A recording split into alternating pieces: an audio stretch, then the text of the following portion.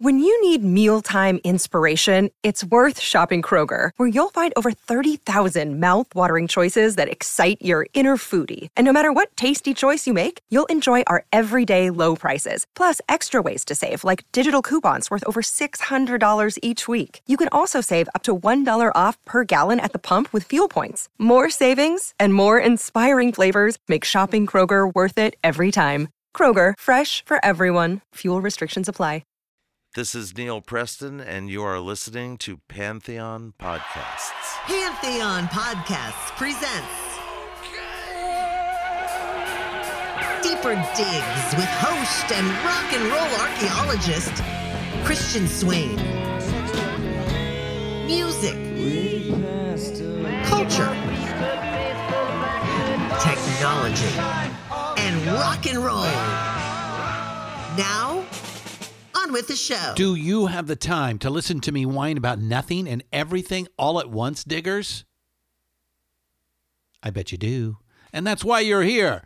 Welcome to another edition of Deeper Digs. So, I have to start off with some bad news. Our dear friend and the original voice of our openings for Rock and Roll Archaeology, as well as this show, has passed on to the other side. His name, if you didn't know, was Dennis Gordon, and it always put a smile on my face to hear his big booming voice announce the introductions. He'd been sick for a while, and it was just time for him to go. He went on his terms as best as anyone could. We are, of course, sorry and heartbroken, and just thought I could take a moment of your time and let's all remember Dennis with one last listen to his old introduction. I know it's like we're starting the show all over again here, but please indulge me and all of us here at Pantheon Podcasts as we send Dennis off in style one last time. Pantheon Podcasts presents Deeper Digs in Rock, part of the Rock and Roll Archaeology Project. Music, culture, technology, and rock and roll. Now, on with the show. Well, that makes me very sad. He will be missed. Like I said, Dennis had been sick for some time. We'd hoped to get him back in the studio one last time, but it just couldn't happen. He was just too ill to perform. And we seriously needed to update some of the information now that we are Pantheon Podcasts, and some of the social media links were old. So we decided it was time for a change. We had to move on from Dennis as our voiceover actor. We reluctantly did so. Last week's Deeper Digs was the first without Dennis on as the intro. I find it rather cosmic that we made this change just a few days after he passed away. Now, of course, you get to hear from host of Festival Nation podcast, Marla Davies, as our new host. And we are very happy to have her, even if the circumstances seem a bit weird. Godspeed, Dennis. I am sure you are dancing the night away in your very own version of heaven. Oh, okay. Well, as they say, the show must go on. Can you hear me whining? It's been 3 whole weeks since that I have left your room. This sudden fear has left me trembling. 'Cause now it seems that I am out here on my own, and I'm feeling so alone.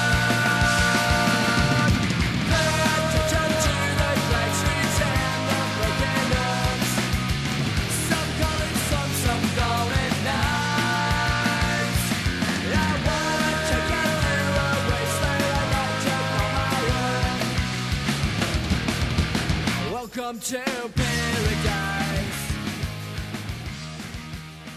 Today, we have part 2 of our back-to-back Bay Area music series. Last week, we had the privilege of speaking with Adam Dubin, director of Murder in the Front Row, the San Francisco Bay Area thrash metal story. This week, we take a look at the other side of what I think is the same coin. One of the coolest elements of thrash was that in its DNA existed elements of punk. Many of the big thrash acts have covered a punk song or two. Megadeth's excellent Anarchy in the UK comes to mind. Plus, Metal Mike from Angry Samoans is credited as the guy who coined the term heavy metal in the first place in a review for Rolling Stone magazine back in 1971. You see what I mean here? So at almost the same time that this thrash genre was being invented here in the Bay Area, the punk scene was also flourishing. In fact, punk has a few years on thrash, but it also takes longer to mature into the mainstream, for better or worse. So its arc is longer and may actually be a little more influential overall, but thrash metal definitely has the record sales. Today, I have the pleasure to get deep into the punk side of things with Corbett Redford, director of the fine documentary on the subject called Turn It Around, The Story of East Bay Punk. Released in 2017, so it can be found on Amazon Prime Video, or if you like, please go to eastbaypunk.com to see all the options on where to catch the pick. So, like Murder in the Front Row, this is really a love letter to the scene and not just a listicle of bands and the usual rise and fall storyline that we get in most rock docs. There is a lot of love and authentic passion for those times. And Corbett was there, and he was obviously picked because he has the same love as he did as an 18-year-old in the scene. He was tapped by the guys from Green Day who acted as executive producers, and all three are in the film. But that's just a start. It is not East Bay Punk starring Green Day. It's far more than that.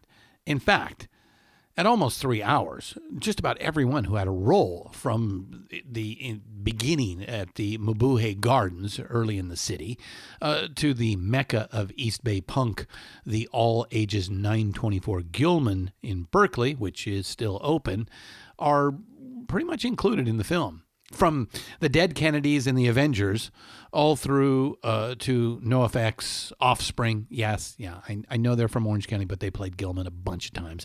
Rancid, and everyone in between. Corbett hits them all, along with scenesters and characters you may or may not know, but will love hearing from, and perhaps are the real stars of this picture. Plus, it is narrated by punker legend himself, Iggy Pop. How can you go wrong? It's authentic and thorough. It's a great and full explanation of this scene that is still thriving, well, minus the pandemic over in the East Bay. Hopefully, all those kids can get back over to their community soon. I expect a new explosion once they do. In the meantime, let's get to know the director of Turn It Around, the story of East Bay Punk. Diggers, let's meet Corbett Redford. Sounds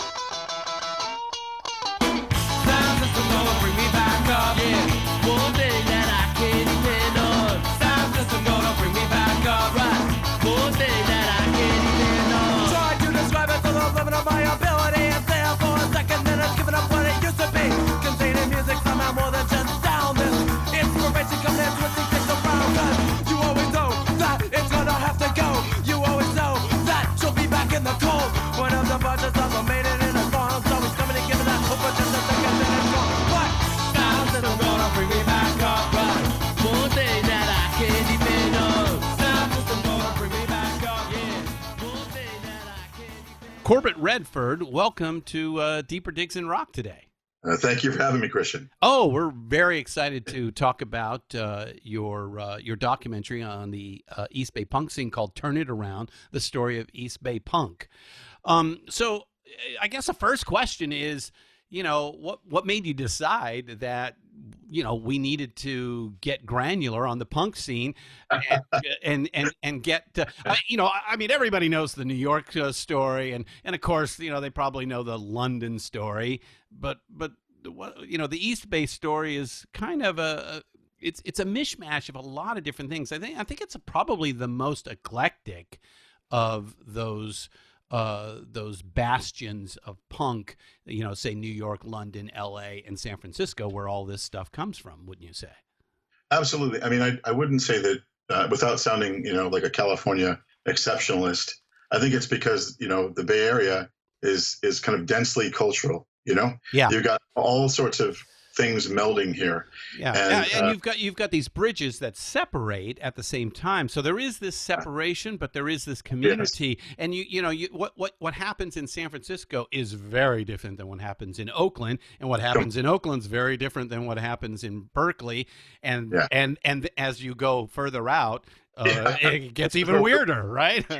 Where I'm from further out, so right. It does get weirder. But I think that it was important to me, and it was important to the producers, Green Day. Mm-hmm. That was a scene that changed their lives, that helped make them the people that they are, and it did the same for me.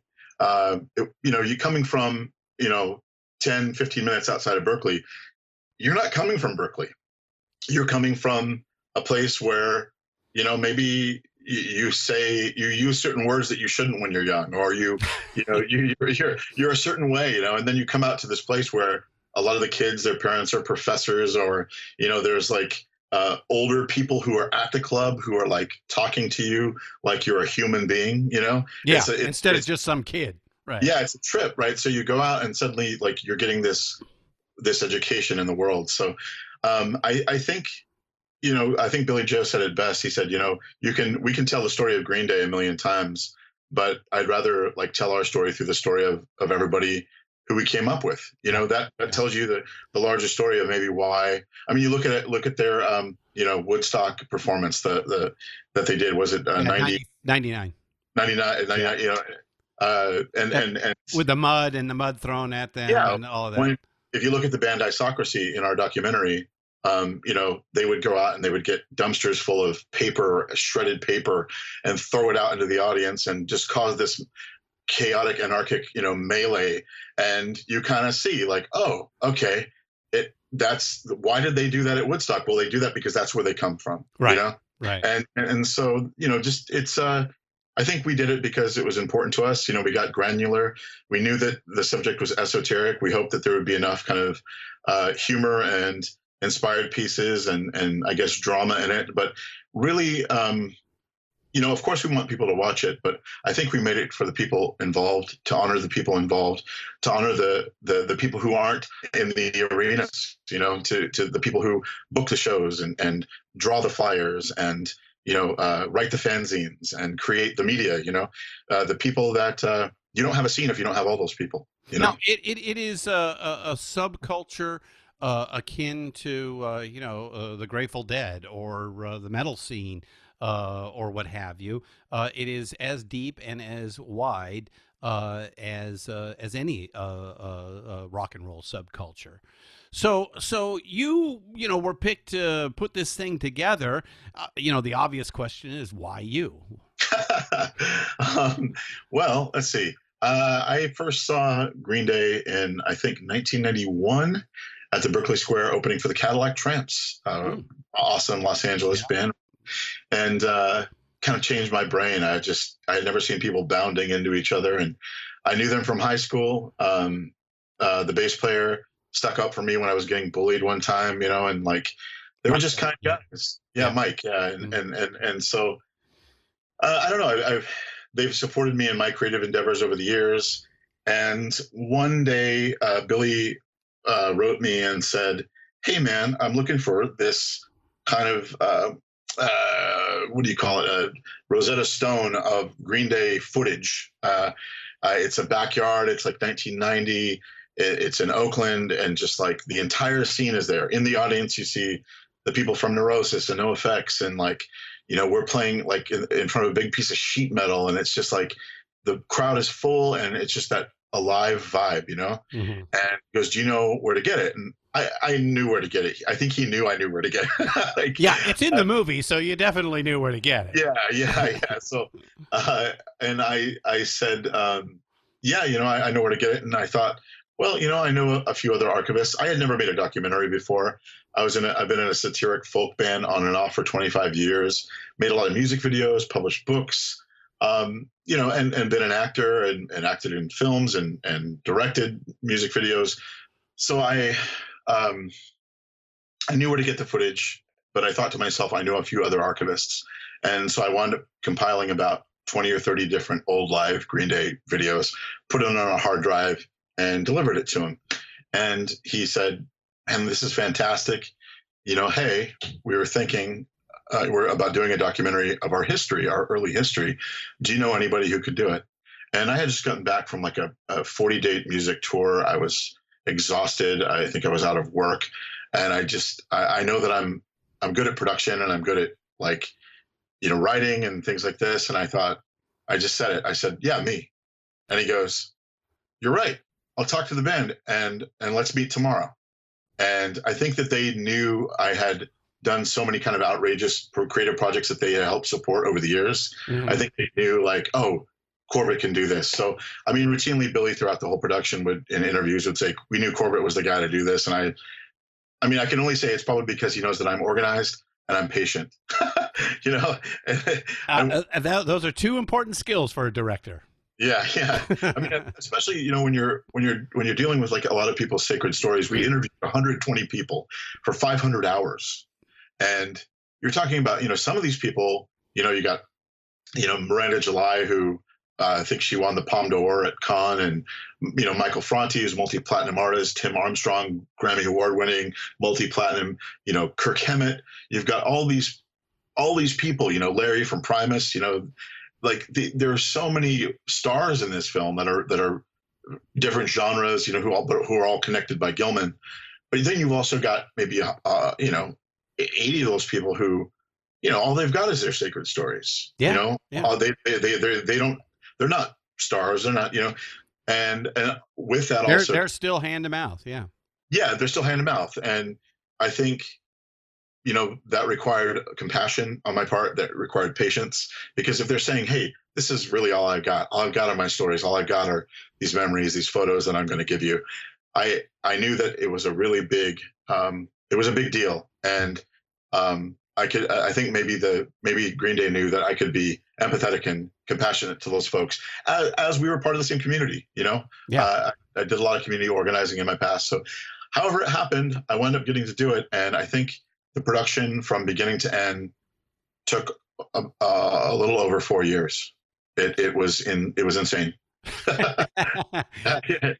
Yeah, it's a big movie. It's over 2.5 hours long, and there's just so many characters that are woven through the fabric of that. And so many bands, so many of these side characters that just, you know, without them in it, you're missing half of the story. It's not just about the bands. You know, you get like one of my favorites was the kid Eggplant with I think he created his own zine called Absolute Zippo, right? Yep. You know, Eggplant is really, he's kind of a conduit he was a conduit for Green Day. You know, he helped get them their first show at the club. And actually then years later, he did the same for me.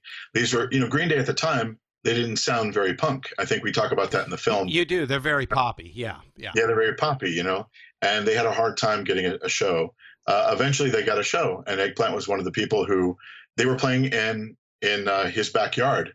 You know, he gave them a gig. You know, it's like, I don't know. Eggplant is definitely one of those people who, he's one of those community people who is super important to the story. You know, Aaron Comet Bus, Time Magazine. That was another one. Yeah, Aaron Comic Bus. Yeah. I mean, for as obscure, you know, or esoteric as he is, Time Magazine calls him the Kerouac of punk. You know. Yeah. I mean, these are all. Everybody has their own. Gosh, there's just so many people. Obviously the place is so special to me, but yeah, I mean, 20,000 photos and flyers that we scanned, 300 live performances we transferred, and over 500 hours of interview footage for 120 interviewees. So, I mean, it was an immense undertaking. I think Green Day, at a certain point, they just said, get it all, preserve this history, preserve this history that's important to us. Let's preserve it. So we got it all. And then we were like, oh my gosh, what are we going to do with this? So, yeah. Right. Well, let's start at the beginning. I mean, the punk scene for me, what I usually talk to people about when the subject comes up and I get asked, what do you think about it? Hey, it holds a special place in my heart. There was a time growing up in LA where it was very meaningful to me. Hey, I remember the day I got, Never Mind the Bollocks, Here Come the Sex Pistols, a life-changing experience, the Clash's albums and that sort of stuff. And then you begin to learn about New York and CBGBs, the Ramones, and all that. So I guess the question is that it definitely starts in New York, moves to London. There's this small moment of this awakening, and then it's like about a 5 or 6 year period, and then it kind of goes away, and nobody really makes it big at that first early stage. And that's my point, is that when I talk about punk, the first thing I tell people is it's probably the longest gestating genre in rock music to ever get to that point where it gets big. And we're talking like 20 years to get Well, there. I think Green Day was the biggest punk band, right? It is. They are the biggest punk band. Yeah. And that's they don't hit until the mid 90s. Right. So that's a 20-year arc. If you go to, the CBGB's London scene, I mean, we could go back to, your narrator, Iggy Pop from the Stooges, and the MC5 out of Detroit, Sure. who we call really the first real punk bands. Yeah, that was the idea behind us getting him to be the narrator, because he's it. He's ground zero. Yeah, he's the grandfather. Yeah. So, I mean, and it's so funny you say, it went from, I believe that it went to New York, started in New York and went to England, but there's always that bashing of heads, right? Yeah. And then it kind of went over to LA and San Francisco, right? Yeah. And, in the San Francisco scene, we thought it was important to show in our movie, because it's like, San Francisco is not the East Bay. Like you said, there's bridges separating the two, and it was an artful scene. Bill Graham didn't like punk, he didn't like it until, he did the last Sex Pistols show, and it was just a disaster. Yeah, Winterland. January 14th, 1978. It's the last Sex Pistols show ever, right? We released some extra and deleted scenes about Winterland on our Instagram, the East Bay Punk Instagram, and on our DVD Blu-ray. And there's this whole thing where Penelope Houston talks about, I guess Richard Belzer, the comedian, was the MC that night, and Bill Graham didn't like what he was saying out on stage and had some of his guards rough him up, and it was just chaos, And what the Sex Pistols ended with Iggy's "No Fun," is that right? Yeah, they did. Yeah, that's the last song they ever played. So it's just interesting, because a lot of those East Bay kids would travel out from the suburbs, and I think Stephen DePace from Flipper and Gary Floyd from the Dicks and all these people that we interviewed, they saw Penelope Houston, the Avengers open the show, the Nuns played, and they just, but Stephen from Flipper and Gary from the Dicks said that show spawned a million punk bands.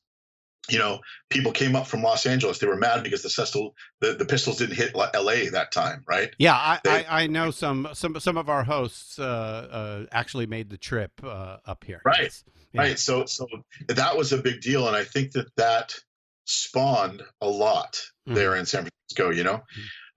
And of course you have the Tubes, which were this kind of artful, maniacal proto-punk thing going on in San Francisco. Yeah. In a very, they were just satiric in that way. Satirical, right? More classic rock in presentation, sure. But the same thing could be said about the early Stooges and MC5. They don't have that rat-a-tat-tat.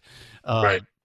fast-paced, high-energy rock Sure. and roll. They're classic blues-based bands, that are in their moment. This is the late '60s, of course. Sure. Yeah.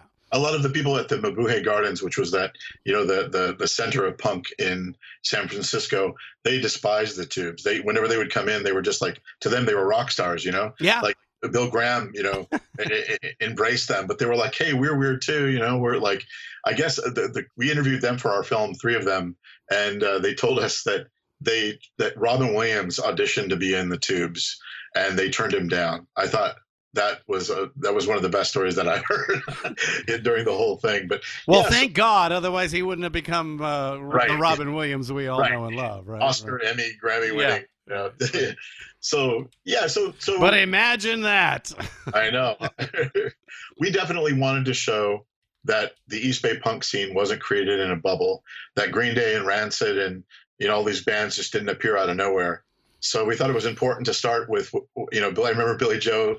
I said that I wanted to start out with the Fixin' to Die Rag by Country Joe and the Fish.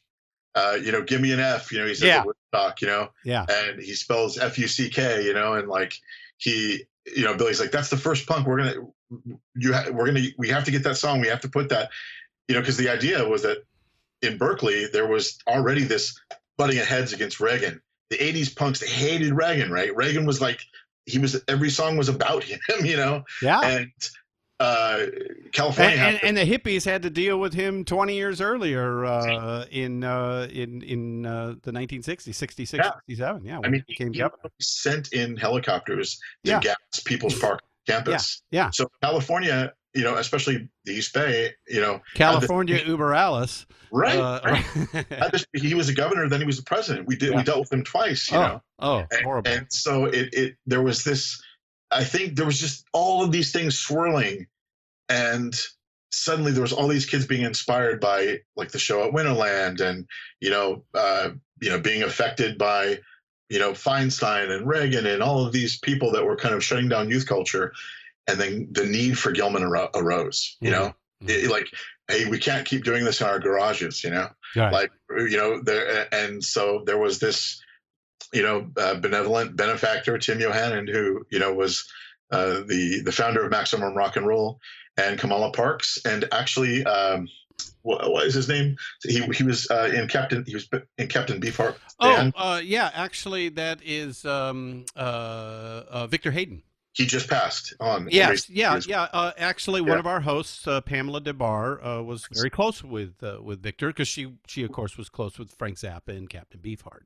There's a photo of her there in the film I saw. Film. And that was another amazing composer who just passed, Ailey Willis. Mm-hmm. She wrote September by Earth, Wind and Fire. She wrote. She took that photo of Victor and Pamela DeBar. Oh. Yeah, the Bears, and so she was awesome to give that to us for our film. So we wanted to show that Gilman didn't appear in a bubble. So no, and it's you mentioned something. I just want to go back to this for 1 second, and that is the San Francisco geography itself is very unique, and it breeds these unique little sub-units, sub-cultures, sub-neighborhoods. It's less so today than perhaps ever before. Sure. But even in the 60s, the hippies and the Berkeley free speech peeps, they didn't get along with each other either, right. So and you mentioned that in the film that San Francisco is a unique place. It's a perfect place for this sort of attitude to grow up in, and it's been here for a long time, even way before the punk scene or even the hippie scene. Well, Iggy, he came up in Ann Arbor, which was a very progressive and artful town, college town, right? And there was culture there, and so when we were writing his narration, we were he and I can't believe I can say these words because it makes me so I'm humbled by it. But you were writing words and Iggy Pop is speaking them. I'm sure that must have been really exciting. But then I wound up collaborating with him, where I wanted to make sure, I wanted to hear about what he had to say. He remembered Bill Graham. He remembered, obviously, he said, yeah, one time I was wandering through New York and I was, hungover, and I sat down on a park bench and I bummed a cigarette from somebody next to me, and it was Bill Graham. I just remember that. But he was saying, I said, in our movie, I think we say, San Francisco is this catch-all for culture. Everybody floats that way as is like this place of kind of community and prosperity and hope. And I didn't want him to say that if he didn't feel that. And he said, yeah, I mean, even where I was, everybody, if you were weird, you floated that way. You floated towards San Francisco. So the West is the best. Yeah, the West is the best, right? Yeah, the exceptionalism, right? Right. So he even if we have to deal with Ronald Reagan. Yeah, I know.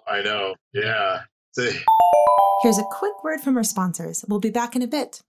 Hello, Pantheon Podcast listeners. Christian Swain here to tell you more about my experience with Raycon earbuds. Our family now has 3 pairs of Raycon earbuds around the house, and my wife just grabbed a pair of the Headphone Pros to replace some headphones from a company that was double the price. And yes, she loves them. Now, if you haven't pulled the trigger on a pair of Raycons, or even if you have, but you're in the market for another pair because they're just that good, well, now is the time to check them out, because they just launched their upgraded model of the best-selling everyday earbuds.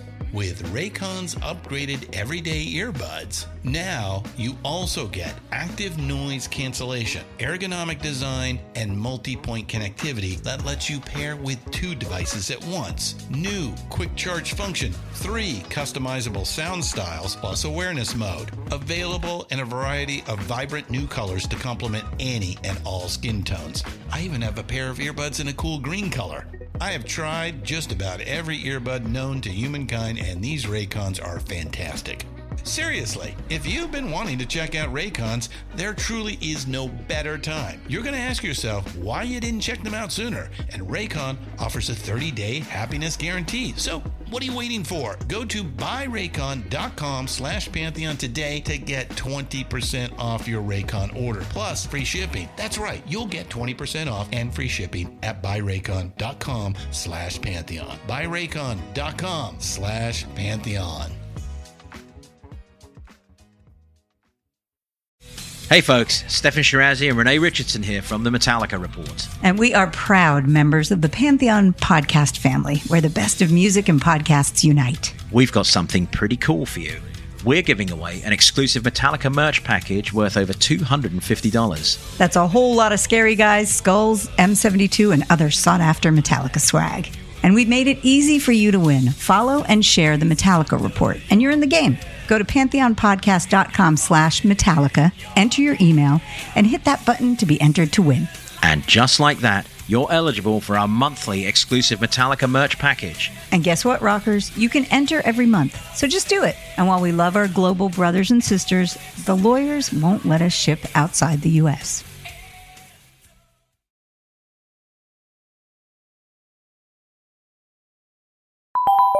And now back to the program. So the you mentioned the Mabuhay Gardens, where and that's kind of where the punk scene here actually kind of starts, and I think it also involves Jello Biafra and who's in the film with the Dead Kennedys, right? Yes. Well, a lot of people would tell you that Jello came a couple steps after, that it was like the Avengers and the Nuns and crime. And then there was this kid named Jello who came around telling everybody before he had a band that he was going to have a band called the Dead Kennedys. And everybody was like, yeah, okay, we'll believe it when we see it. And then suddenly they became the biggest band out of the area, Yeah. So, but this all happened so fast in like the course of a year or two, Yeah. Some people would tell you that the birth of punk in the Bay Area happened in 76, 77, before the Mabuhay Gardens started hosting punk shows, in a theater in Rodeo, which is where 10 years later, Green Day comes out of. Right.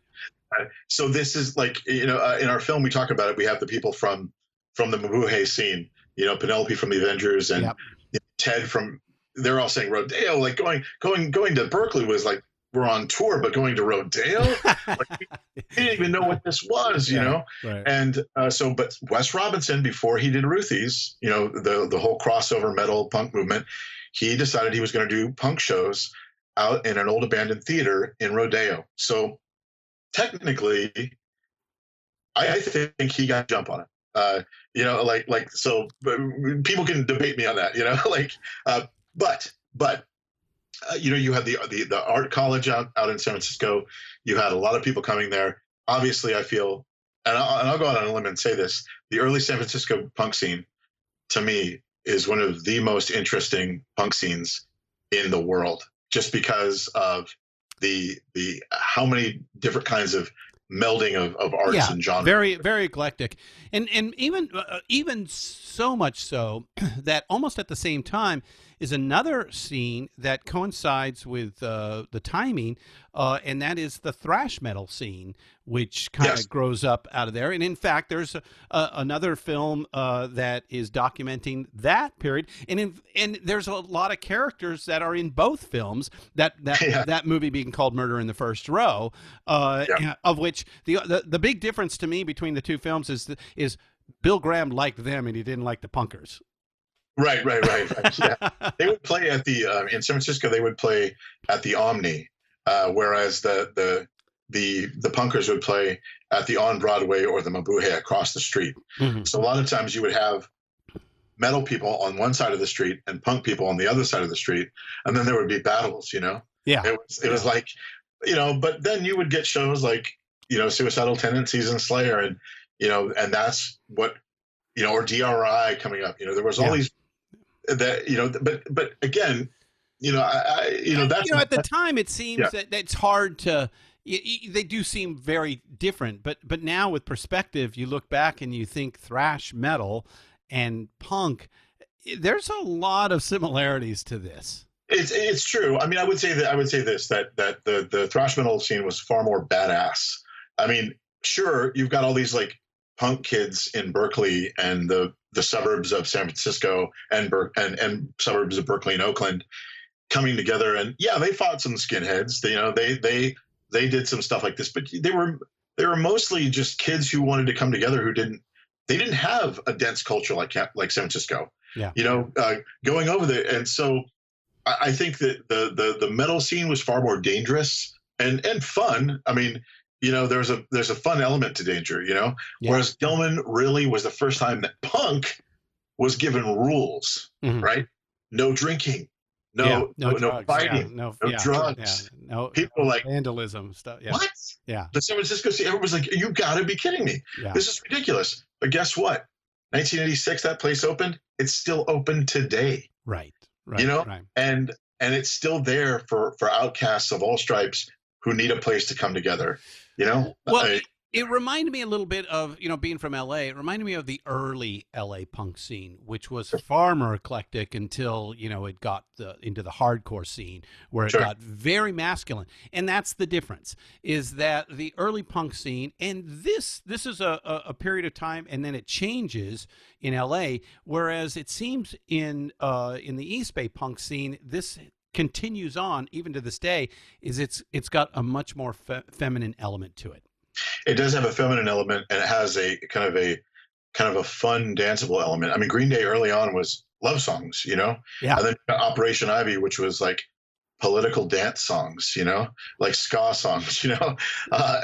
There was definitely a feminine, artful, queer element. There were a lot of people tell me that once the San Francisco scene, once the Avengers broke up and stuff, it kind of fizzled toward the end of the 70s. Yeah.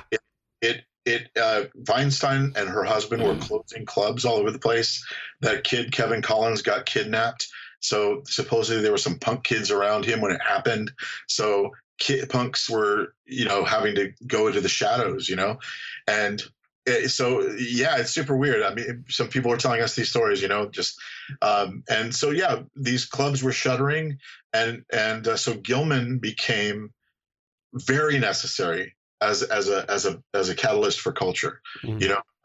But you know, those rules turned a lot of people off initially. Yeah. Oh, I'm sure. But and maybe that caused people to age out, and then you would always have, new kids come and fill the void. Sure. Well, which is really what you want. Right. That sounds like marketing genius to me. Yeah. Yeah. I mean, it really is about, it's about youth culture, and punk, everyone's like, is punk dead? It's like, not as long as there are new people injecting new ideas into it. No. Yeah. So. It's probably the closest to the old adage they say about country music. 3 chords and the truth. Right. Yeah. Yes. That's all you need. Yeah. Right. So let's talk a little bit about Maximum Rock and Roll Radio, which I think was on KPFA, and I think that also had a lot to do with spreading the message, right? Completely.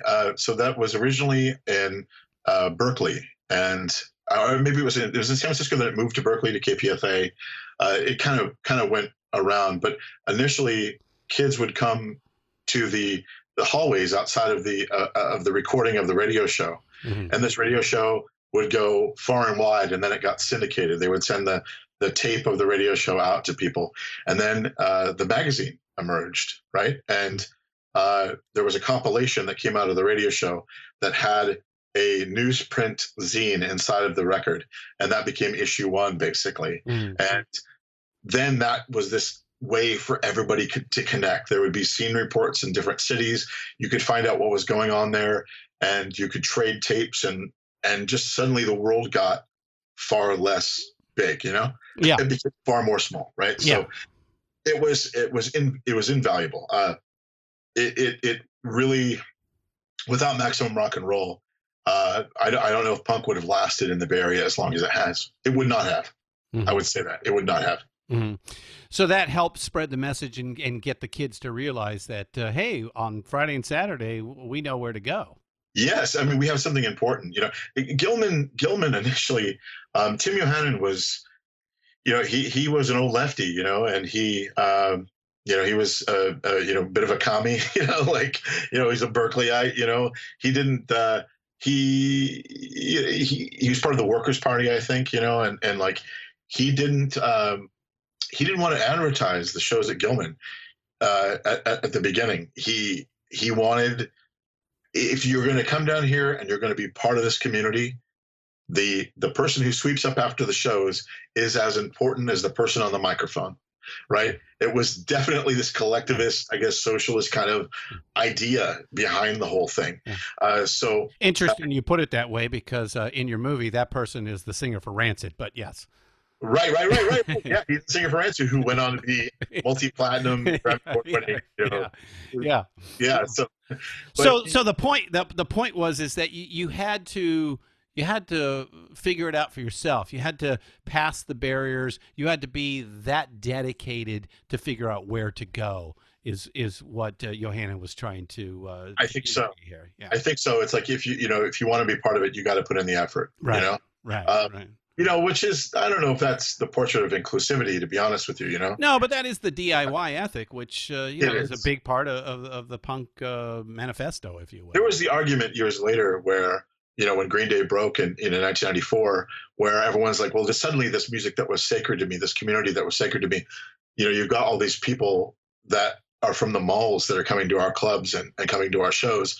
And then you're like, yeah, well, what about that one weirdo queer kid in Texas who, in a rural Texas town who goes to the mall and he gets that record and it changes his brain and suddenly he doesn't feel so alone in the world. There is something to making art and music wide and available too. Right. But there's also something, what's the old punk adage? I think the queers, right? Not the queers, the germs. What we do is secret, right? Right. It's like, so. Yeah. And I guess there's something to be trying to keep it as pure as possible. And, let's face it, only a few of these bands, get onto that sort of platform. Most do keep it, sacred. Yeah. I mean, I think what Gilman taught a lot of people who played art and music was that, if this was something that you wanted to do, you should do it for self-enrichment. You should do it because you want to share what you're doing.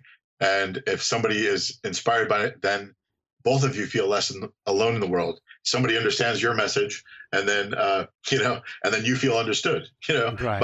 And so you'll see a lot of these people who were in Gilman back in the day who aren't playing arenas, who are still playing to this day, who are still playing shows, because what a hobby, what a cool thing to do, to continue to play music and put out records and go on, these little tours where you have friends in each town, these kind of small circuits, there are people who still enjoy doing that.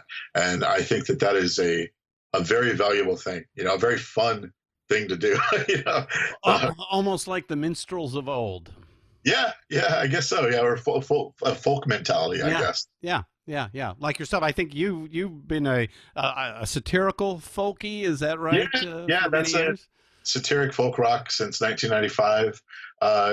Initially, when just like Green Day, when we went to go play Gilman, they were like, "No way, you're not punk," and we're like, "We cuss all the time." We cuss all the time, and we talk about the end of the world and politics, and then. Before you knew it, we wound up being able to play there around, I think, 95, 96.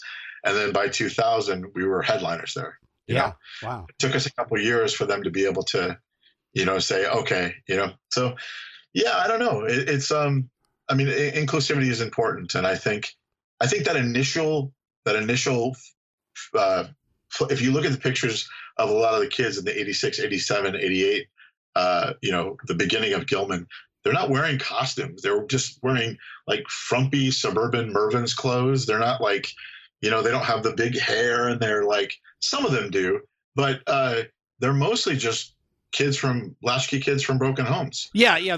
There's a much less fashion going on in the East Bay punk scene than there was in London and New York and even LA, certainly. Completely.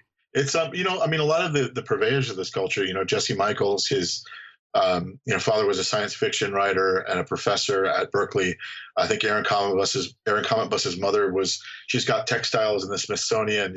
These are but then you've got Green Day and coming from Rodeo, where their parents are truck drivers and waitresses, and Isocracy, and when you get this melding of those worlds, of this intellectualism and this kind of common voiced, and it comes together, I think that created something very special, and then wound up kind of impacting the world ultimately. Not to oversell it.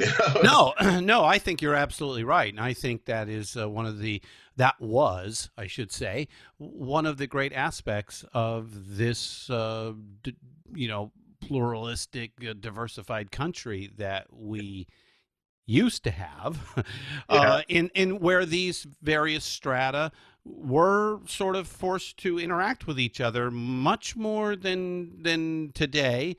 And, I think, through that, you evolve, you progress, and which is what I think that's the point of any society when you get right down to it. It is, there was this label that came out of Gilman early on called Very Small Records, and they did a shirt, and on the back it says race mixing is cool. Yeah. Right. And it's like the idea that, and so it's class mixing, it's like really, if we do want to reach that kind of one world idea of Star Trek or A Peaceful Planet, we're going to all have to figure out a way to get along. Right. And I think Gilman was that kind of trying to be that ideal kind of utopic, it tried, and it was its glimpse. We always get these glimpses of that. And I've been lucky to experience that a few times in my life, and then something will screw it up. It's almost like some powers are trying to keep us apart. You think? Yeah. Well, let's talk a little bit about the tape compilations, because obviously that is also a big part of this, was to trade these tapes along with these zines. And I think Get Off My Guts, Not So Quiet on the Western Front were two of the bigger ones that you mentioned in the movie. So I think early on, for me at least, whenever my band recorded and put out something, being able to hold that in my hand, suddenly I felt legitimate. So a lot of these kids who were just recording on a 4-track in their garage, suddenly they're on a vinyl record, or they're on this tape that's being distributed, in mail order all over the country, all over the world. And suddenly people know about their cruddy little band that's never even played a show sometimes, You know, it legitimized a lot of these kids. It made it feel less mystified.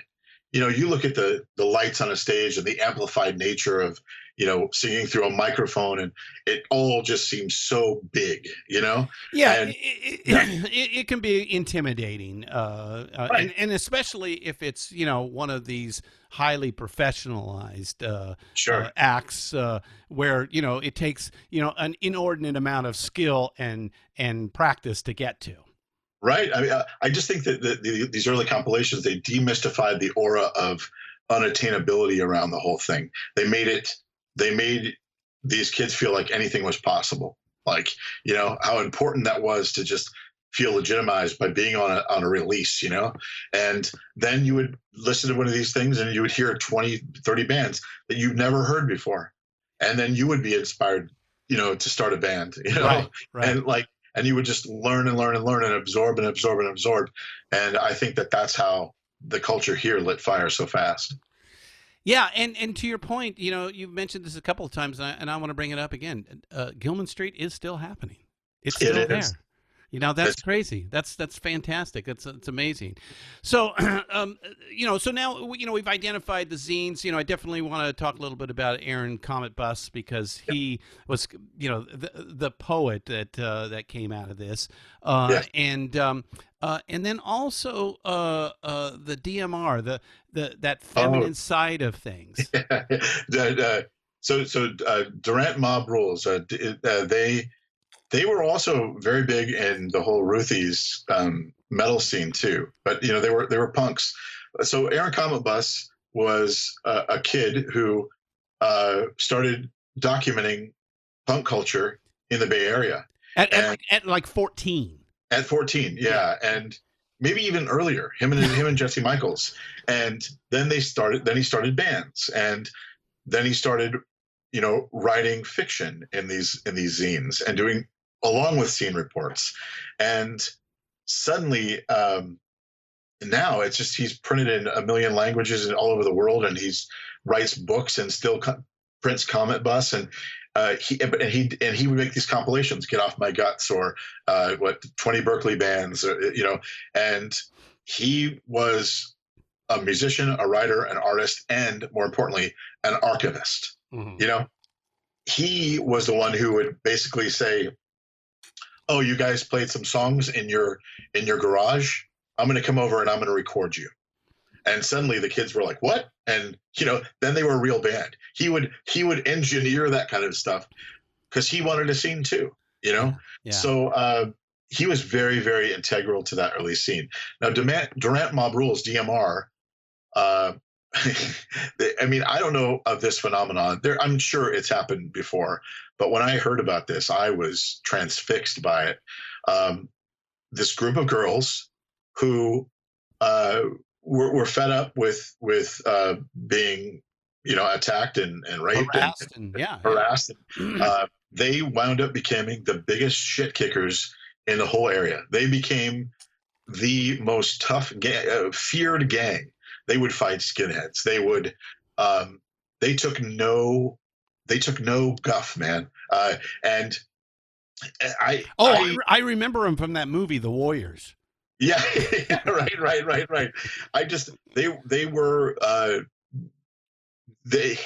People feared them, and I don't know about that. You've got this group of like, these are young girls, yeah, but they would knock people's teeth out. I don't know that phenomenon really. Yeah, you ever seen a girl fight? Man, they're ruthless. Yeah, I mean, in gangs that were just like, would come into a club and then suddenly like.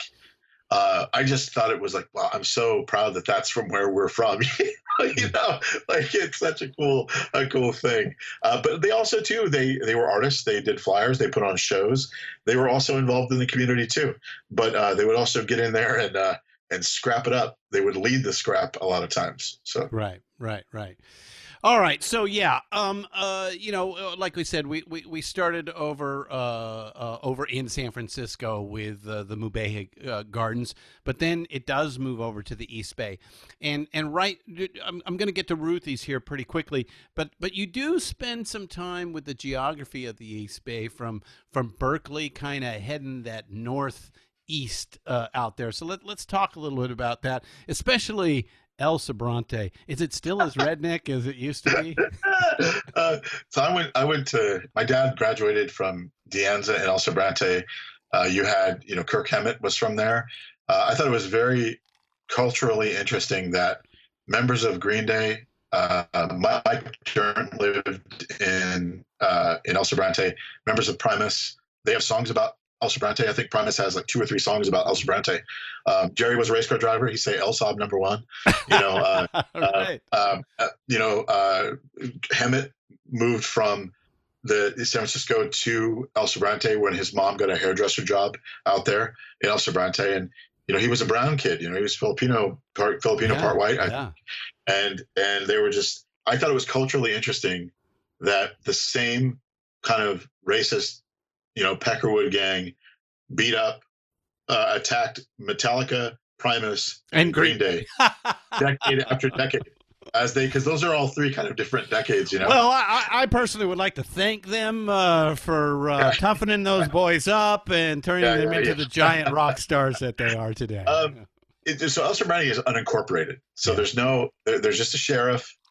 There's a large Sikh culture there now. But, there was a young black musician who was, murdered outside of a bar not but 2 or 3 years ago there. It is a bit backwards. The truth is, though, you've got a lot of these hubs in that place where you've got professors who, work at Berkeley who bought a house there in El Sobrante. So there's these little pockets of intellectualism around it, peppered with all of these kinds of Northern California kind of rednecks, So it still does have that, in my opinion. what am I talking about? Last year, some guy was all over the news. He built a big concrete swastika in his front yard, and you got like Jewish kids walking to school passing it and stuff. And so we went out and protested it, and it's like, I don't know. Still redneck. 10 minutes from Berkeley. Yeah. 10 minutes. Yeah.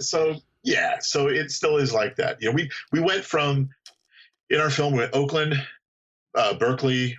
I think we went to Albany. Then you've got El Cerrito, Richmond, which is a lot of industrial stuff. There wasn't a lot going on there. San Pablo.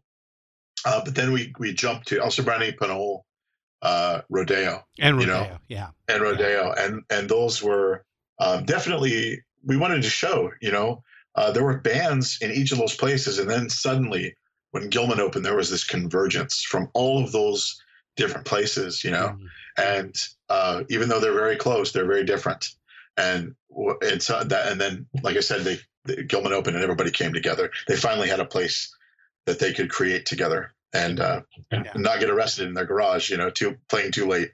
Right.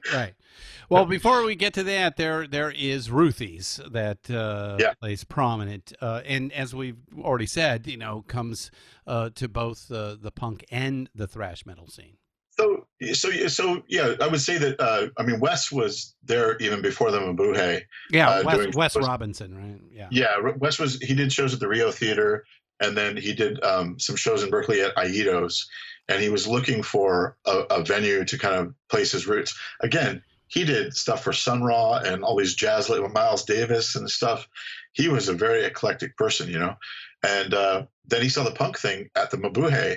I think one of the early shows, and he saw the Mutants. That's right, he saw the band The Mutants, and he was like, he was blown away by this, and he just knew he had to do something. So he brought everything to the East Bay, and but he did a precursor show, I think in late '76, early '77. Anyways, sorry, I'm tangent here. Ruthie's was really, it wasn't a punk club in the same way that Gilman was, but it was there was no volunteering. Gilman was mostly volunteering.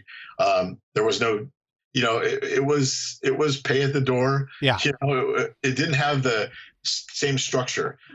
A standard type of club situation. Yeah, where and again, there was drinking and wildness and dangerous heavy metal, like wild, fun, badass stuff going on. And some of the punk bands, I think Operation Ivy played there, but there was not a lot of the Gilman bands played there.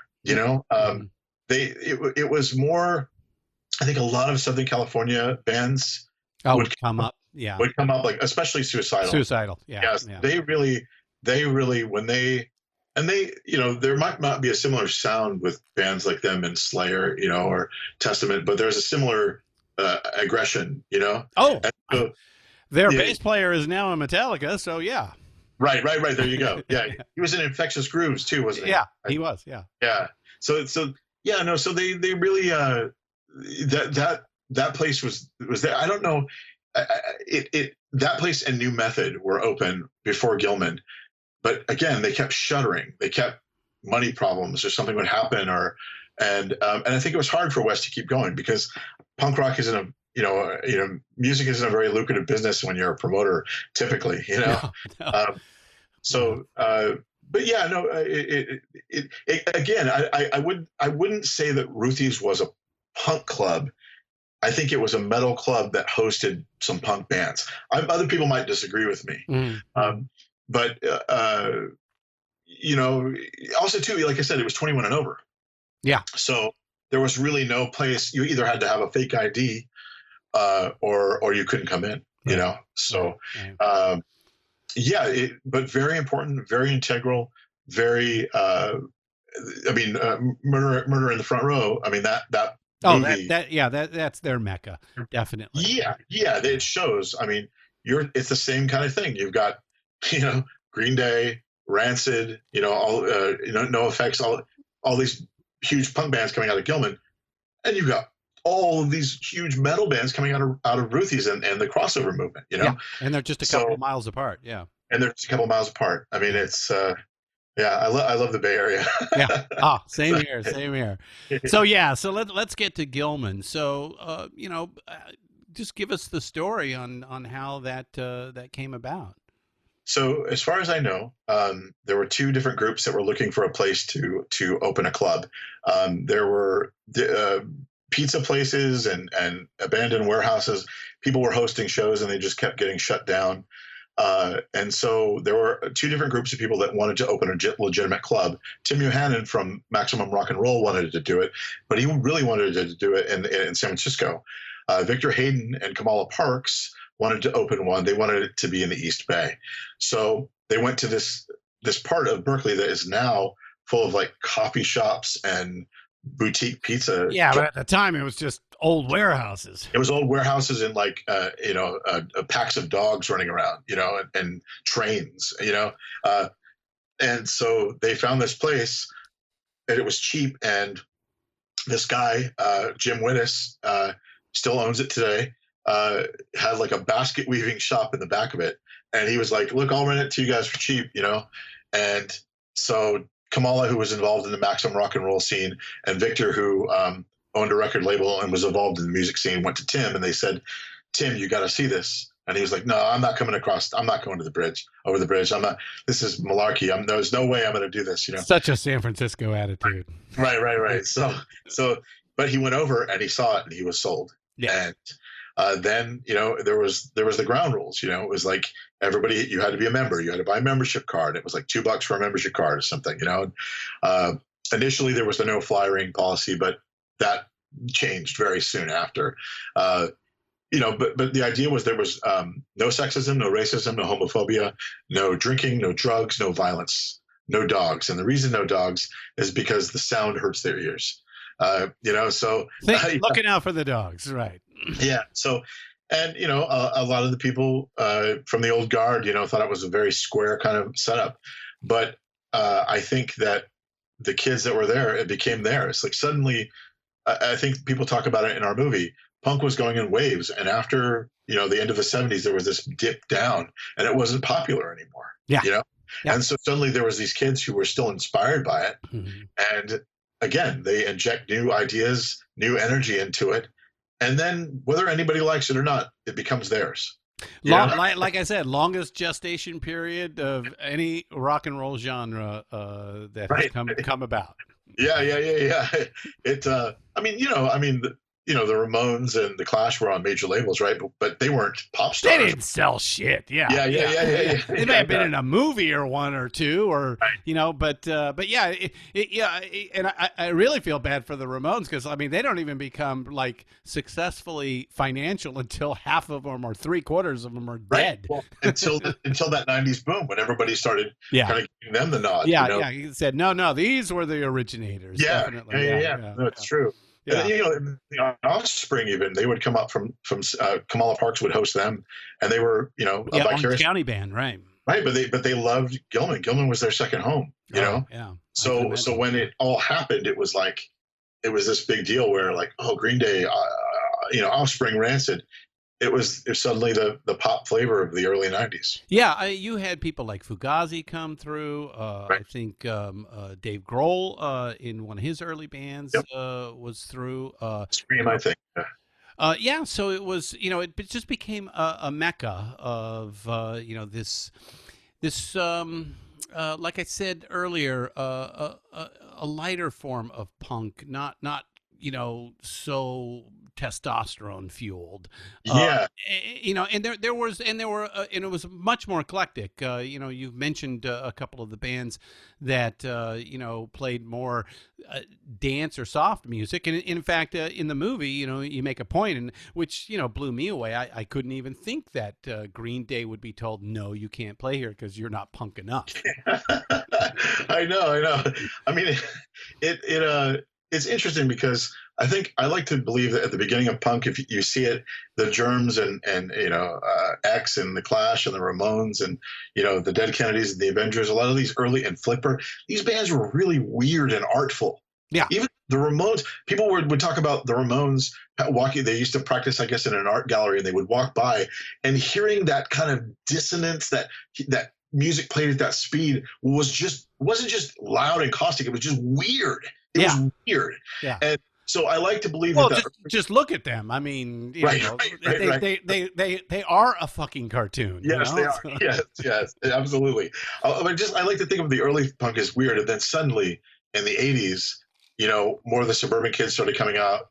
Young men whose dads, weren't kind to them, and they come out and they want to let out their aggression, and then, whereas I don't believe that bands like Black Flag and the Descendants, were kind of, harvesting that. They certainly were a soundtrack for that aggression, right? Oh yes. And then that happens, and then suddenly things kind of die down, right? Yeah. And then I've been to a few riots myself in that LA scene with Black Flag and Fear, and and I almost saw a circus tent get burned down one night at a Fear concert. So I mean, Noodles from Offspring and Fat Mike from NoFX told us stories of growing up in Los Angeles and seeing people get stabbed and it was it was serious shit. Yeah. Crazy. Yeah. And I think of Gilman, and I'm like, what? No, it was. They used to call it romper room. They used to call it romper room for punks. They were like, Gilman is just kid shit. There's just nothing about it that's cool. And I mean, honestly, when I think about all the amazing art and culture that come out of that, I'm like, hey, sometimes rules are kind of cool. Yeah. I mean, you allowed, we've talked about that this was, there was some female empowerment that was going on early on. That was definitely a big deal.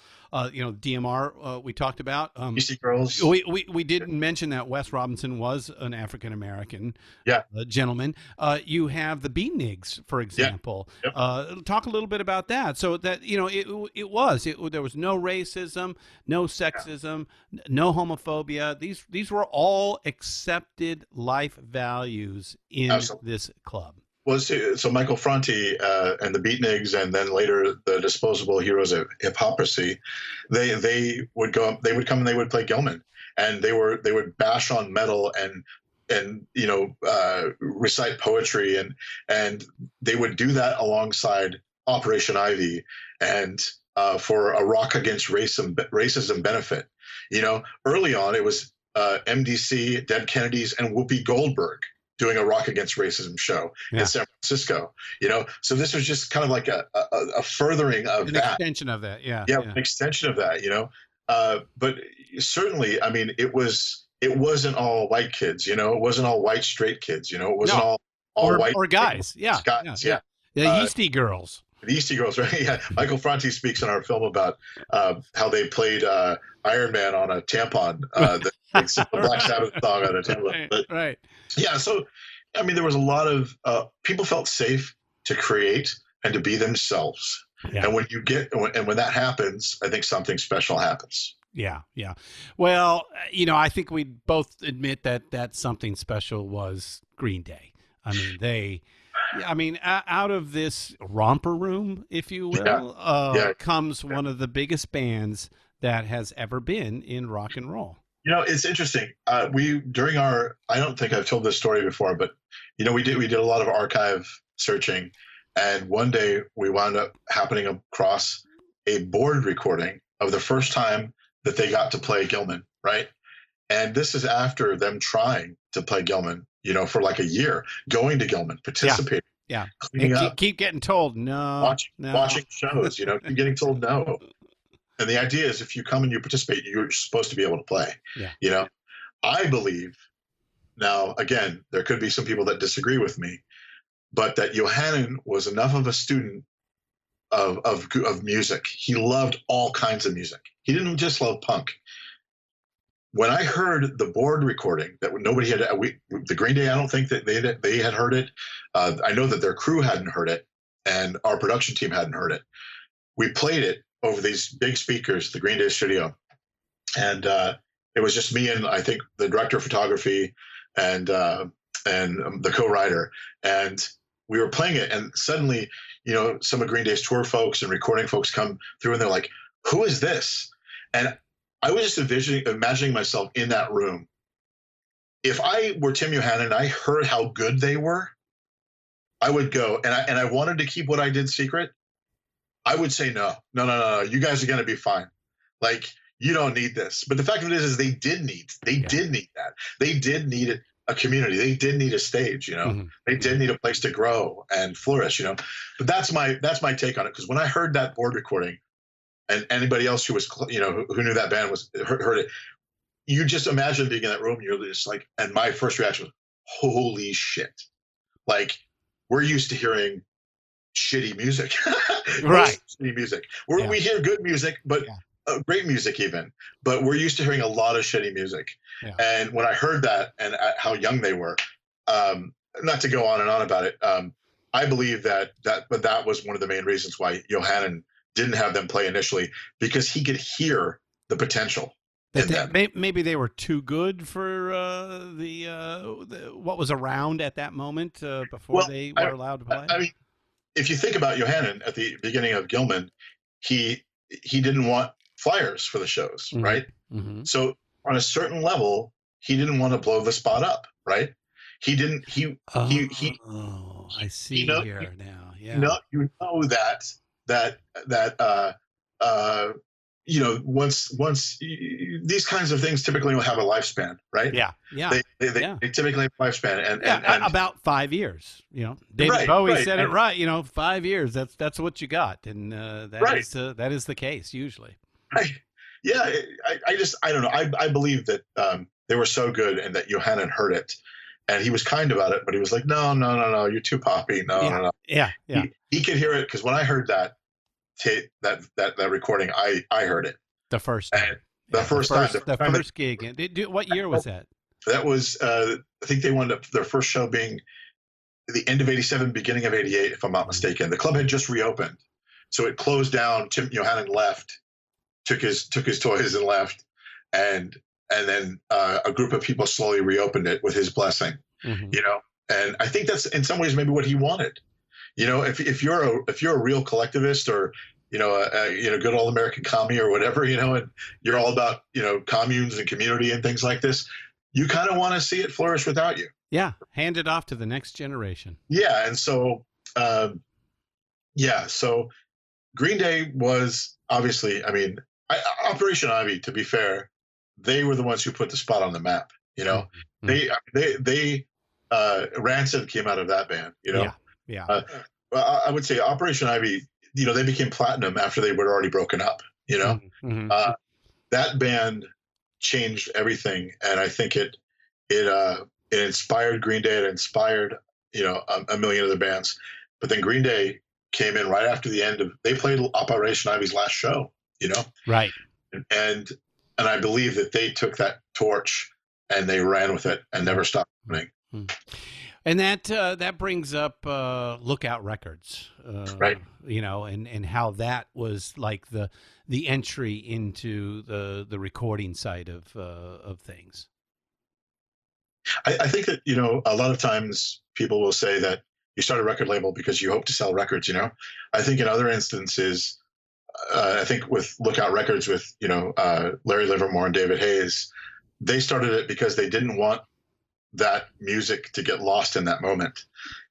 They thought everything that was happening was very special. So if you were in a band and you were participating, they would make every effort to make you a record, you know?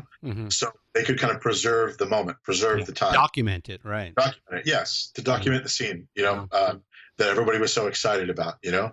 And never in a million years did they even think that these bands would get big. You know? No.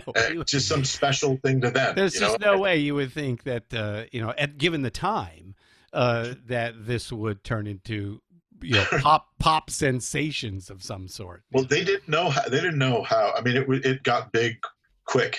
Operation Ivy was really the first big hit, and then as soon as Green Day hit, then everybody would go back to Lookout and see this whole other world, you know? And I think that's kind of like with our movies. A lot of people will watch this documentary thinking it's a Green Day documentary, and there's a lot of Green Day in it, but they're like, what? This is so, I mean, it's a lot. Our movie's a lot, you know? So if you want to do deep digs and find new bands, you can watch this film and you can find a lot, you know? It is. It's an extremely dense film. Yes. You know, it is, you know, not just the stars, you know, but it is the associate players that are represented as well.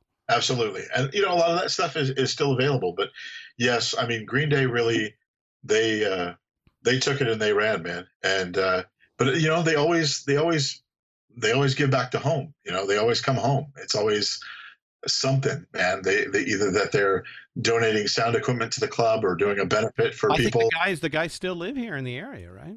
They do, all three of them. Yeah. Yep. That's pretty amazing. Yeah. And in fact, I think how Trey Cool gets in the band is he's a neighbor of Lawrence Livermore, who created Lookout Records, right? That's correct. Yeah. So Larry had Lookout magazine up in the hills of Willits in Northern California, and the first Lookout record was the Lookouts record, and then he would start traveling down to Gilman when it opened up, because, you know, Larry used to live in San Francisco, and then Gilman happened and he saw it was exciting. He met David Hayes, and they put out what was called the First Four, which was Operation Ivy, Isocracy, Corrupted Morals, and Crypt Shrine. Those are the first four. Right. Yeah. Yeah. So those are the first four, you know, 7 inches that they put out. And like, so, but Trey was in the Lookouts, was in Larry's band, and was his neighbor up in Willits. And, you know, the early Green Day drummer, John Kiffmeyer, was going to go to college. And, you know, Trey says that he was like, hey, you should take my spot in this band while I'm in college, you know, is what I heard. Yeah. You know, I think that, you know, a lot of people don't have those kind of backup plans, you know, like they like, you know, they're like, you know, and, you know, but my understanding with talking to as many rock stars as I have is that there's usually no plan B. No, right. That's true. But, you know, also too, like Green Day they were seen outsiders, when they were first coming in. And then they met John, who was in Isocracy, who was one of the big early Gilman bands. Mm-hmm. And he became their drummer. And suddenly they were playing shows everywhere. They were connected with everything. He had a van, which is the old joke, right? The drummer with a van, so, it's a good way to keep your gig. It is. It really is, right? But then I think Trey comes in, and you just see this insane, raw, natural talent, and something just clicked. Yeah. Something just, and John is, still friends with the band. He's still, just a wonderful guy, but Trey is like, God, man, he's up there with the greats, Yeah. like there's there is a uniqueness about him and a proficiency that exists as well. In fact, in a lot of ways, he kind of reminds me, with a little more discipline, a Keith Moon type character. Yes, yeah, I agree. I was going to say that. Yeah. I mean, he's so clatterbashing, but he hits so hard and just nuts, man. But yeah, they really became a solid rock unit when he came in, and I think it was just at that point there was just no stopping him. Yeah, that was it.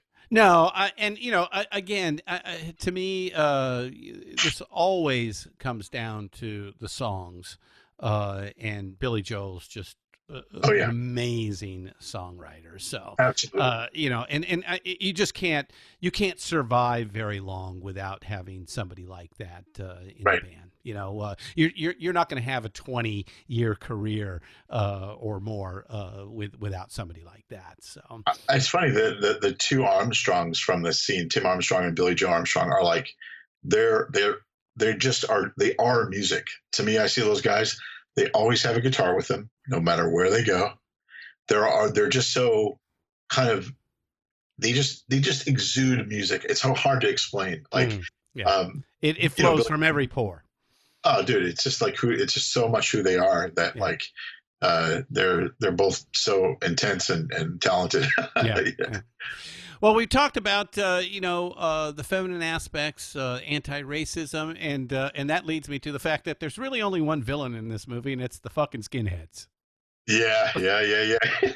It's my favorite line is that and we attacked the skinheads and they went fuck all back to Concord or wherever they came from. It's so I was talking about a lot of those kind of suburban young white guys who probably had abuse at home and things like that. They kind of go into the whole nationalist skinhead movement and then they think, we're going to go and beat up some queer kids or some long hairs or some punks or some weirdos or whatever. Is that the problem with our president? Is that the problem? Oh, yeah. They all feel emboldened. Is it daddy issues? Is that the problem? Oh, that's certainly it. What is it? Woody Guthrie wrote a song called Old Man Trump about That's Trump's right. dad. I know. Is that amazing or what? Yeah, it must be, man. It really, I mean, they all get emboldened by that guy and they come out from under their rocks like salamanders, But well, at least now we know who they are, so we can pick them off when we see them. It's true. It's very true. I have a really, I mean, of course you're supposed to have an aversion to like racist skinheads, but I have this thing where I can't. I know a lot of people who are like, yeah, I hate them, this, that, and the other, but I have like a couple. I was involved in like the Gilman scene of the mid to late 90s, and I would tour, and I've got scars, and I don't know why. I just it's not even that I've been hurt by them, but I've seen them hurt people, and I just have this. Indiana Jones told us, man. Nazis. I hate those guys. I mean, I'm pretty sure we had a big giant war about them. Yes, we did. Because they were horrible. Yes. Yeah. We I don't understand why we're still dealing with that. We can agree that kind of pestilence is not free speech. No, it's not. It is anti-human. No, and it is, and so the Gilman kids were, this kind of idyllic. They had this. They were trying to keep their sacred utopia. And these kids start coming in and messing things up. And before you know it, these skinny, scrappy little kids had enough.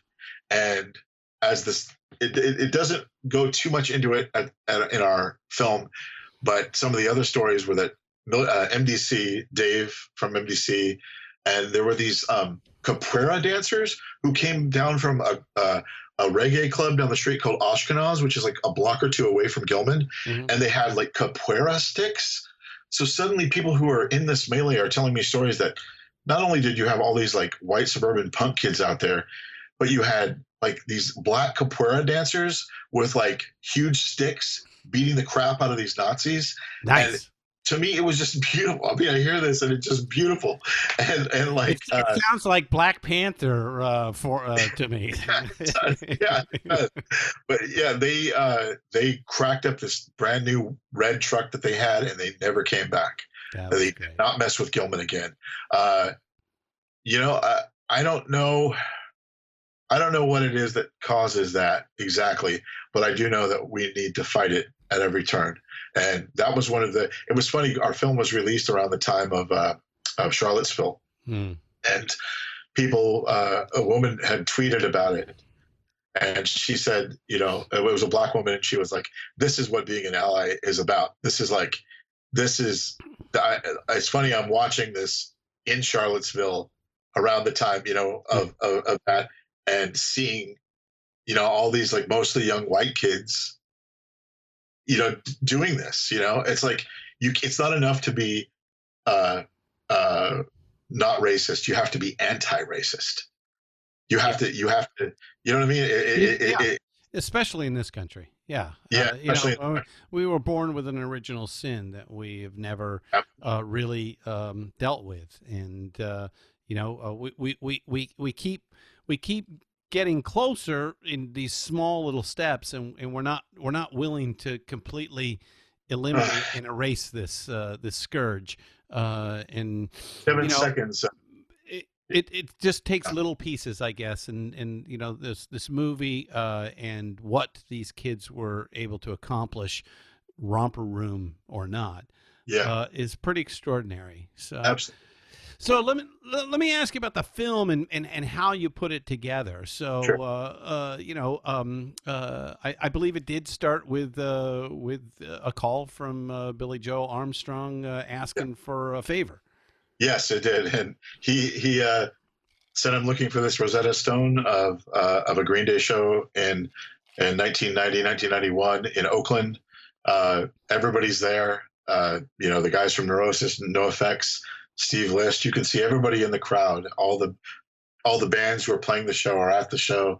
Other bands are in the crowd, and it's just so community minded. It's in some you know, the backyard of a warehouse in Oakland." He knew I knew where to get it. I went and got it for him. And I knew a bunch of other punk archivists in the East Bay. And I gathered up about 20 or 30 other Green Day videos from back in the day. And I gave it to him. And he said, "This is fantastic. Thank you. It's like you're handing me our early history. We're thinking about making a documentary about those old days. Do you know anybody who could do it?" And I said, "Yeah, me." And he said, "I think you're right. I'll talk to the band tomorrow." And I can only say that the reason that he thought that I could do it was he knew I had a penchant for taking on kind of wild-eyed, very busy projects, you know, and seeing them through. Right. You know, not just saying, it's a big project. Yeah. Yeah. So, you know, and then 4 years later, you know, it was, you know, 120 interviews for 500 hours of footage, 20,000 photos and flyers that were scanned, and over 300 live performances that we transferred via video. Yeah. So that's a lot of archive material, you know, that's a lot of interview material. And they produced the whole thing. They allowed us, they gave us the freedom to build. And they said, "Gather everything, let's preserve this history." And then we started building out our kind of our timeline, our story edit, if you will, which is where basically, you know, we made this system in order to sift through the 500 hours of interview footage based on keywords and subjects, right? And we would put the keywords and subjects, we would time code a phrase or somebody talking about so-and-so band at this venue in this year, or they're talking about skinheads smoking dope, at whatever. And we would put these into the thing, and it would bring up every time code where something like that has been talked about. So this would give us the way to kind of sift through that much footage, Yeah.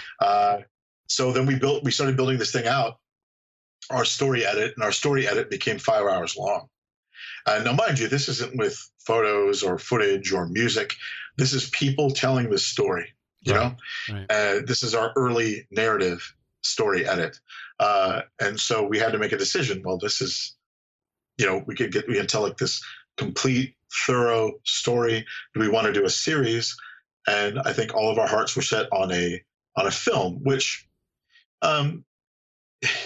it's so hard because it's the movie's very long. It's 2 hours and 47 minutes, but I believe that it was so hard to cut so much and not to tell the full story. So some part of me does wish that we could have done a series because it can be more complete. Sometimes you wouldn't just see one person one time in the film.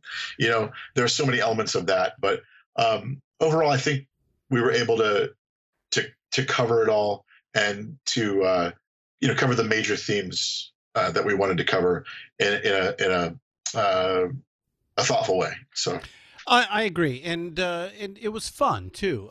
You kept the spirit of the of this unique punk, if you will, subculture. As we said, there's the New York variety, the London variety, the LA variety, and and now the San Francisco variety. And hate to say it, but it's that Gilman Street just seems to eclipse all the rest when you start looking at it from success standpoints, and what makes that, and what will live on.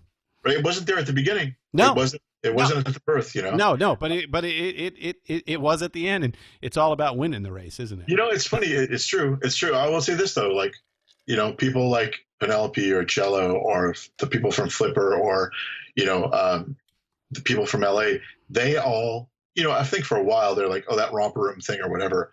I think as you get older, you're just happy that it's still alive. Yeah. You're happy that part of what you did is still alive in that, and that it's available for people to come to, and they all see it as Johnny Lydon wouldn't tell you that it's a continuation, but Joey Ramone, who embraced Green Day and embraced Rancid and Joe Strummer, who embraced them as well, they would tell you it's a continuation of what they did, So it's Steve Jones would tell you it's a continuation.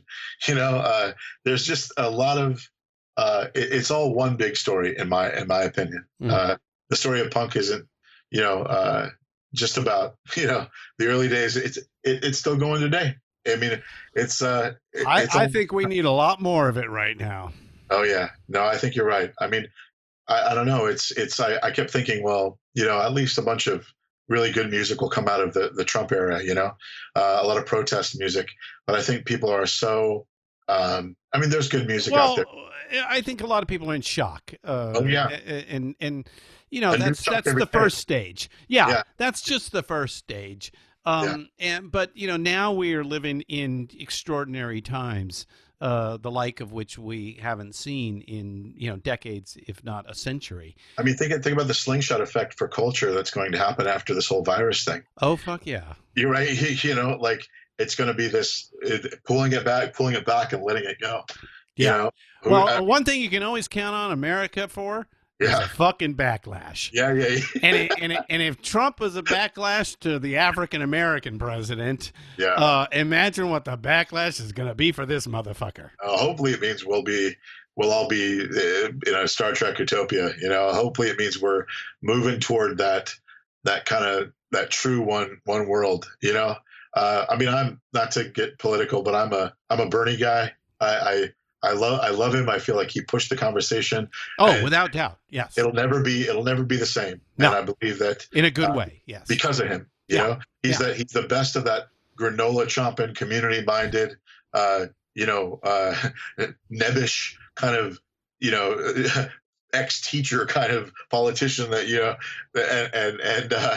I think the kids are inspired by him, and the kids are tomorrow. And I think that's the way we're moving, in spite of how scary everything is right now. No, and I think you can see that in your movie. So thank you. I applaud you for that. Thank you very much. I mean, that's one of the things that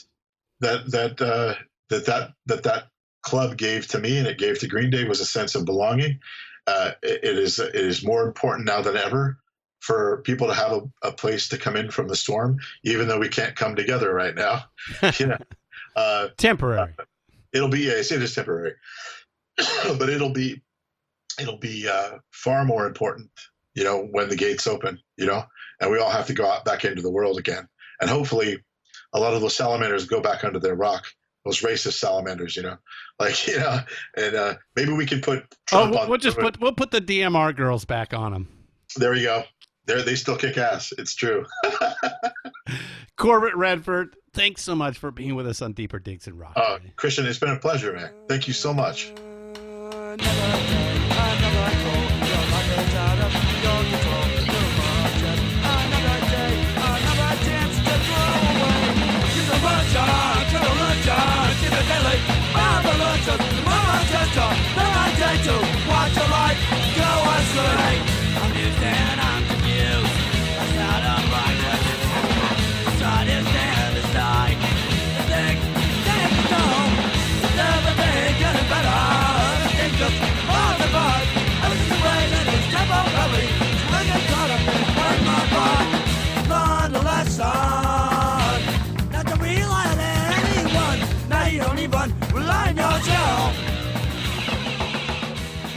Big thanks to Corbett Redford. We had a great time, and I think I found a new friend over in East Bay. You all know my love of punk, coupled with my love of prog and everything else in between. So do grab a copy of Turn It Around, the story of East Bay punk. Go to Amazon Prime or YouTube, iTunes, or best go to eastbaypunk.com for all the info. All right, my little twofer of Bay Area music comes to a close. Hope you all enjoyed that trip. Like I said at the top, and with the last episode, with the perspective of time, there is more in common with these two musical genres than not. Of course, I hear all the hardcores out there screaming at the top of their lungs telling me I'm an idiot. But, certainly back in 1980, you'd be pressed to choose one or the other. But I've never been that kind of guy. I like what I like, and I'm not going to dislike something just because someone says I have to choose. Life's too short, and why choose when you can have it all? Certainly, that made me uncommitted, even back in the day. And I'll admit, perhaps I missed something by not picking a side and sticking with it. But I just wasn't built that way. And while I probably missed something at the time, in the long view, this attitude has served me well. I can enjoy all the music, always have, for what it is, and not have to worry about being put in a box or keeping myself in a box, that is. I see a lot of my Hesher friends at less than metal shows these days, and vice versa. In the end, rock and roll, in all its various forms, usually has something redeeming about it. Usually. I guess there are a few acts and artists, even I'm not sure about. G.G. Allen comes to mind.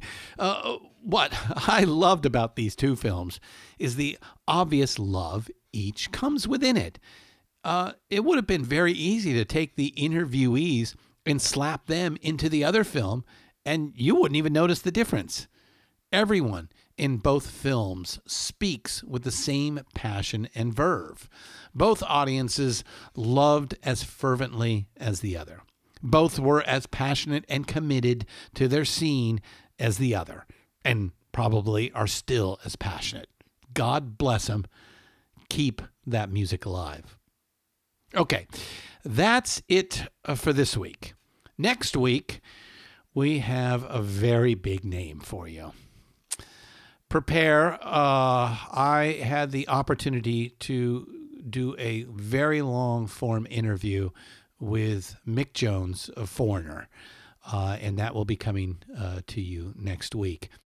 After that, we have Doug Cosmo Clifford of Creedence Clearwater Revival, and then Tal Wilkenfeld, bassist extraordinaire. So please, you want to come back for all of those. Until then, stay safe, and always keep up the rockin'. If there was ever a time to stand together, if there was ever a time, it's tonight. If there was ever a time to hold your brothers and your sisters, then the time is right. If there was ever a time to stand together, if there was ever a time, it's tonight. If there was ever a time to hold your brothers and your sisters, then the time is right. Well, we gathered in DuPont Circle, and we gathered in Jack London Square, and we talked out in Trail, and we told them we couldn't breathe out. If there was ever a time to stand together, if there was ever a time, it's tonight. If there was ever a time to hold your brothers and your sisters, and the time is right. Come on. Deeper Digs is hosted by Christian Swain. Produced by Christian Swain and Peter Ferrioli. Sound designed by Busy Signal Studios.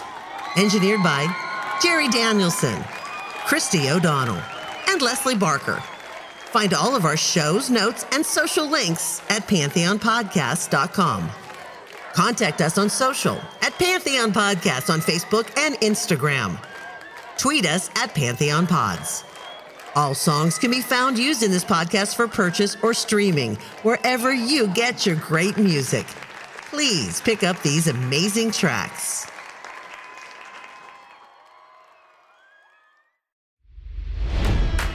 It's NFL draft season, and that means it's time to start thinking about fantasy football. FantasyPoints.com features industry-leading experts and prognosticators using proprietary hand-charted data to help you score more fantasy points. FantasyPoints.com is the place to go for whatever kind of fantasy football you play. Whether you play fantasy football, daily fantasy sports, or do a little bit of everything, Fantasy Points has the meticulously researched content to guide you to victory. And why wait for the fall? Fantasy Points also covers the new spring football league, the UFL.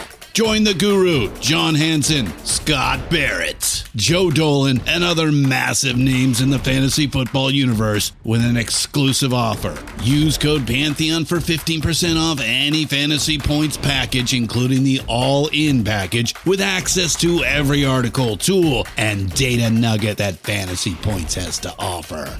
That's FantasyPoints.com and code Pantheon for 15% off at Fantasy Points. FantasyPoints.com, code Pantheon. Score more fantasy points.